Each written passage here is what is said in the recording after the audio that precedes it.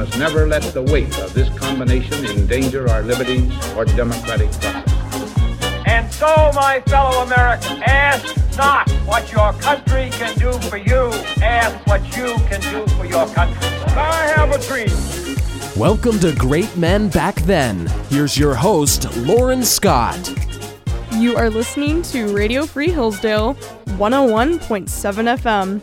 My name is Lauren Scott, and welcome back to Great Men Back Then, the show where we talk about great men and American history. Although occasionally we will talk about great women, I just happen to like the rhyme Great Men Back Then.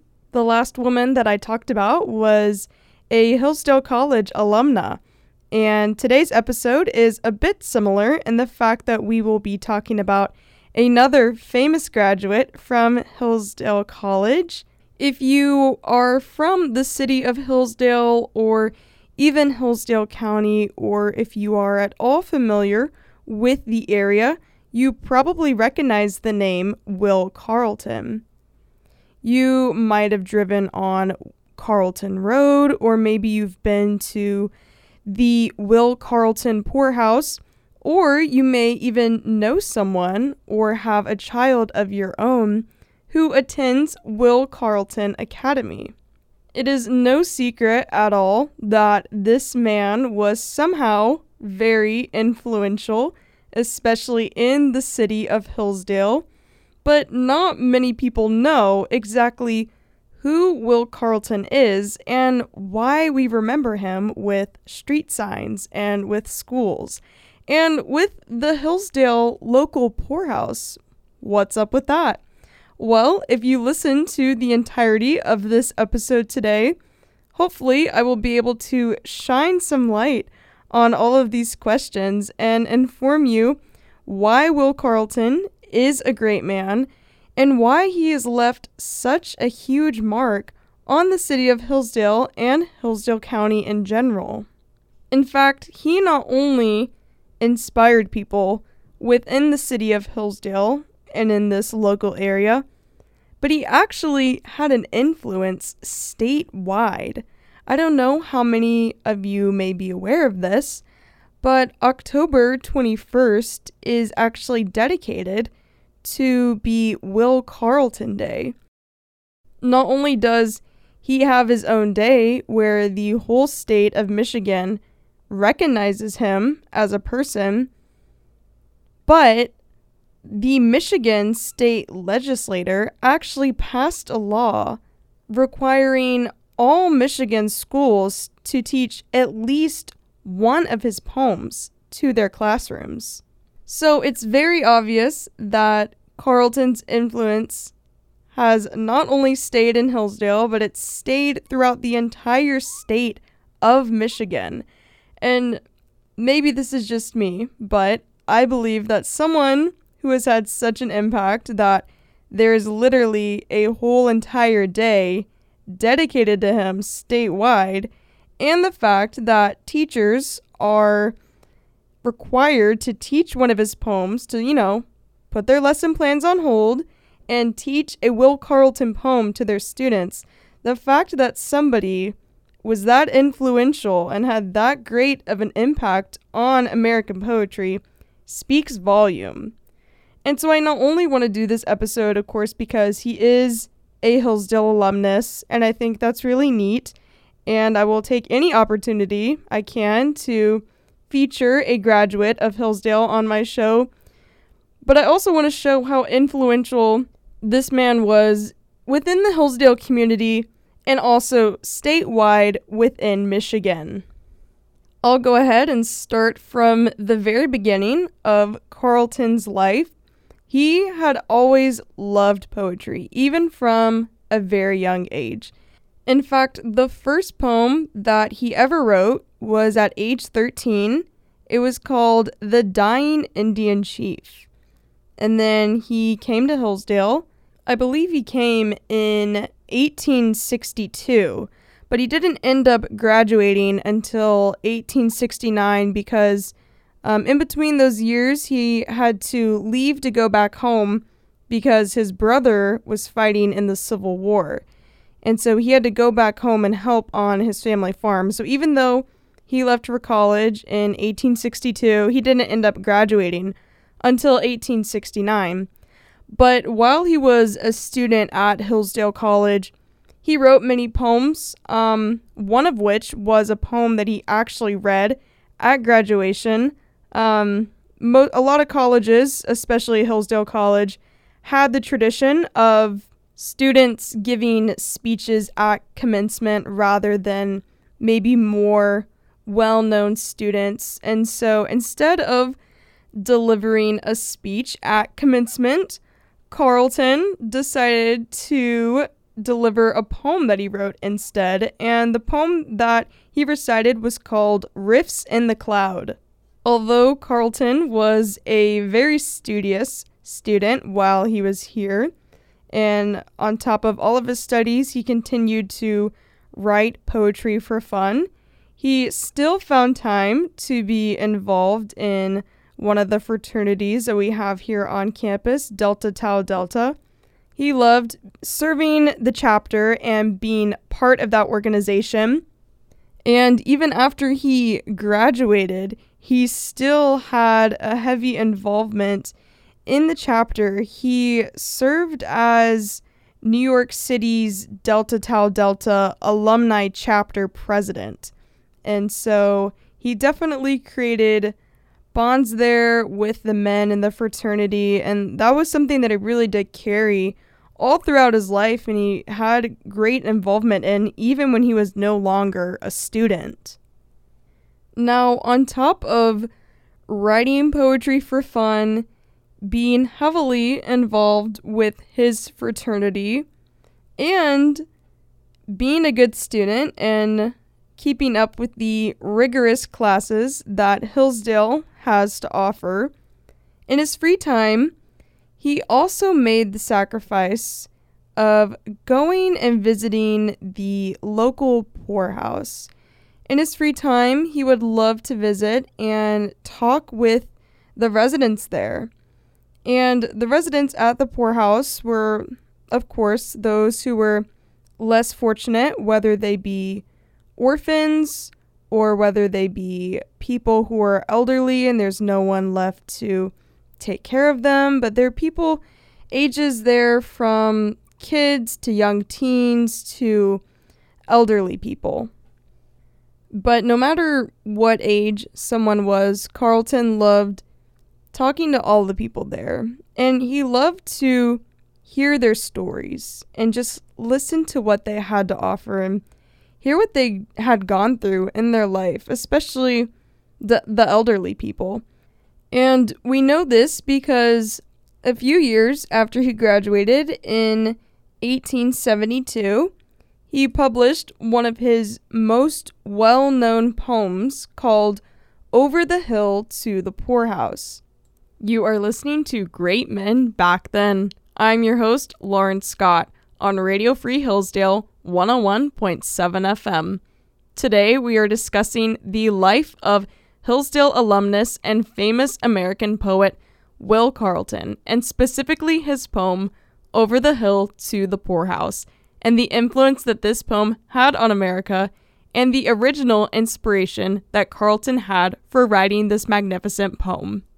This poem, to say the least, made him an American sensation.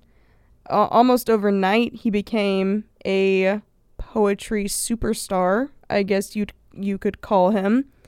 Just about everybody who knew anything about poetry or had any interest, even if they didn't have any interest, they ended up hearing about it because it was in newspapers, at the headlines, that Will Carleton was making his mark on the world of poetry. And it really all started with the poem Over the Hill to the Poorhouse. And this is especially interesting to Hillsdale students like myself, or residents of Hillsdale who live in the area, who are local, because the poorhouse still exists today. And actually, because of the influence that Carleton had, and because of this poem becoming a huge sensation, and everyone knowing that it came from the inspiration that he had whenever he was an undergrad talking to the people at the poorhouse, they actually renamed the Hillsdale Poorhouse to the Will Carleton Poorhouse. And so you can still go there today if you put in the directions on your phone. Type the Will Carleton Poorhouse. You can go there, visit today. And so that's part of history that is still alive. And, you know, you can read and study about Will Carleton and learn from that. But it's really cool that we have this tangible evidence still in the city of Hillsdale of where this famous American poet, quite possibly one of the greatest graduates from the college, of where he would go to spend his free time, and the place where he found the inspiration for one of his greatest works of art that made him famous. Whenever Carleton was not writing poetry, both while he was an undergrad and even after graduation, he was oftentimes freelancing for local newspapers. I know that while he was a student, and even after he was a student at Hillsdale, to pay for his tuition, he contributed to the Hillsdale Standard, which was a local newspaper. And then after graduating, he worked as an editor at the Detroit Weekly Tribune. His freelance work is, of course, another example of how he was a very hardworking man, and pretty much everything he had in his life, it's because he worked for it. Whenever he wanted to go to college and he wanted to pay his tuition, he got jobs freelancing for local newspapers.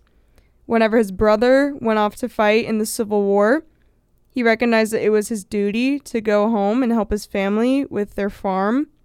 He was definitely a self-made man, a man with upstanding character, and a man that we should honor and respect even today.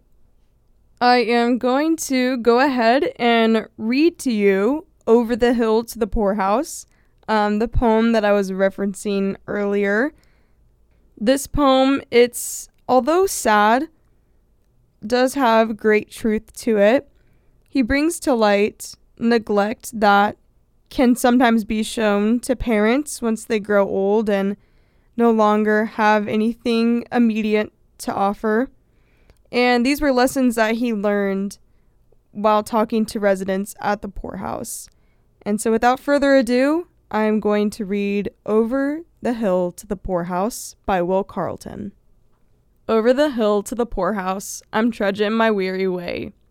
I, a woman of 70, and only a trifle gray. I, who am smart and chipper, for all the years I've told, as many another woman that's only half as old.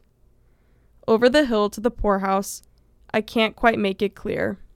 Over the hill to the poorhouse, it seems so horrid queer. Many a step I've taken a-toilin' to and fro, but this is a sort of journey I never thought to go. What is this use of heapin' on me a pauper's shame? Am I lazy or crazy? Am I blind or lame? True, I am not so supple, nor yet so awful stout, but charity ain't no favor, if one ever live without. I'm willin' and anxious and ready any day to work for a decent livin' and pay my honest way, for I can earn my victuals and more too, I'll be bound, if anybody only is willin' to have me round. Once I was young and handsome, I was, upon my soul. Upon my cheeks was roses, my eyes as black as coal. And I can't remember, in them days, of hearing people say, for any kind of reason, that I was in their way. 'Tain't no use a boastin' or talkin' over free, but many a house and home was open then to me. Many a handsome offer I had from likely men, and nobody ever hinted that I was a burden then. And when to John I was married, sure he was good and smart, but he and all the neighbors would own I done my part. For life was all before me, and I was young and strong, and I worked the best that I could in trying to get along. And so we worked together, and life was hard but gay, with now and then a baby for us to cheer us on the way, till we had half a dozen, and all grown clean and neat, and went to school like other and had enough to eat. And so we worked for the children and raised 'em every one, worked for 'em summer and winter, and as we ought to have done. Only perhaps we humored 'em, which some good folks condemn, but every couple's children's a heap the best to them. Strange how much we think of our blessed little ones.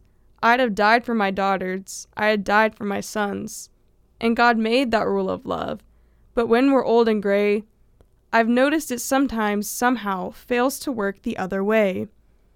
Strange, another thing, when our boys and girls was grown, and when, except Charlie, they'd left us there alone. When John he nearer and nearer come, and dearer seemed to be, the Lord of hosts has come one day, and took him away from me. Still I was bound to struggle, and never to cringe or fall. Still I worked for Charlie was now my all. And Charlie was pretty good to me, with scarce a word or frown, till at last he went a-courtin' and brought a wife from town. She was somewhat dressy, and hadn't a pleasant smile. She was quite conceity, and carried a heap o' style. But if I ever tried to be friends, I did with her, I know. But she was hard and proud, and I couldn't make it go. She had an education, and that was good for her, but when she twitted me on mine, 'twas carryin' things too fur. And I'll tell her once, for company ain't almost made her sick, then I never swallowed a grammar or arithmetic. So 'twas only a few days before the thing was done. They was a family of themselves, and I another one. And a very little cottage one family will do, but I never have seen a house that was big enough for two. And I never could speak to suit her, never could please her eye, and it made me independent, and then I didn't try. But I was terribly staggered, and felt it like a blow, when Charlie turned agin me, and told me I could go. I went to live with Susan, but Susan's house was small, and she was always a hintin' how snug it was for all. And what with her husband's sister, and what with children 3, 'twas easy to discover that there wasn't room for me. And then I went to Thomas, the oldest son I've got, for Thomas buildin's cover the half of an acre lot. But all the children was on me, I couldn't stand their sauce, and Thomas said I needn't think I was comin' there to boss. And then I wrote to Rebecca, my girl who lives out west, and to Isaac, not far from her, some 20 miles at best. And one of 'em said 'twas too warm there for any one so old, and the other had an opinion the climate was too cold. So they have shirked and slighted me, and shifted me about. So they have well nigh sored me, and wore my old heart out. But still I've borne up pretty well, and wasn't much put down, till Charlie went to the poor master, and put me on the town. Over the hill to the poorhouse, my children dear, goodbye. Many a night I've watched you, when only God was nigh. And God'll judge between us, but I will always pray that you shall never suffer the half I do today. Again, that was Over the Hill to the Poorhouse by Will Carleton, a poem that he wrote from inspiration that he gathered from the residents of the poorhouse in the city of Hillsdale. You are listening to Great Men Back Then. I'm your host, Lauren Scott, on Radio Free Hillsdale 101.7 FM. Today we are discussing the life of Hillsdale alumnus and famous American poet Will Carleton, and specifically his poem, Over the Hill to the Poorhouse, and the influence that this poem had on America, and the original inspiration that Carleton had for writing this magnificent poem. Like I said at the very beginning of this episode, Will Carleton is not just special because he graduated from Hillsdale College, which is an institution that lies in the center of the city of Hillsdale, or even because he was a resident of Hillsdale. But what makes him so special is that he carried with him the lessons he learned when he was in this city, and he carried that into his career. And one of the reasons why he was so phenomenal and literally became an American sensation was because of his selfless heart. Another story that goes along with Carlton's selflessness is how he helped his friend in college, who was the first ever blind person to graduate from Hillsdale College. He heard that his friend was struggling financially, and so he put on a fundraiser. And all the funds that were raised, he then gave to his friend and colleague. He never used his fame to glorify in himself or to spend his money on flashy treasures, but he helped other people. That's who he was. That's who he was before he became famous, and that's also who he was even after the fact. His heart of gold remained true, even when the fame came, and even whenever it would have been understandable that he could have been blinded by all the light and all the attention that he was getting in his life. And it is for all these reasons, because he was selfless as an undergraduate student at Hillsdale, and even as a famous American poet, that I argue that Will Carleton was a great man. Thank you for listening to Great Men Back Then. I'm your host, Lauren Scott, on Radio Free Hillsdale, 101.7 FM.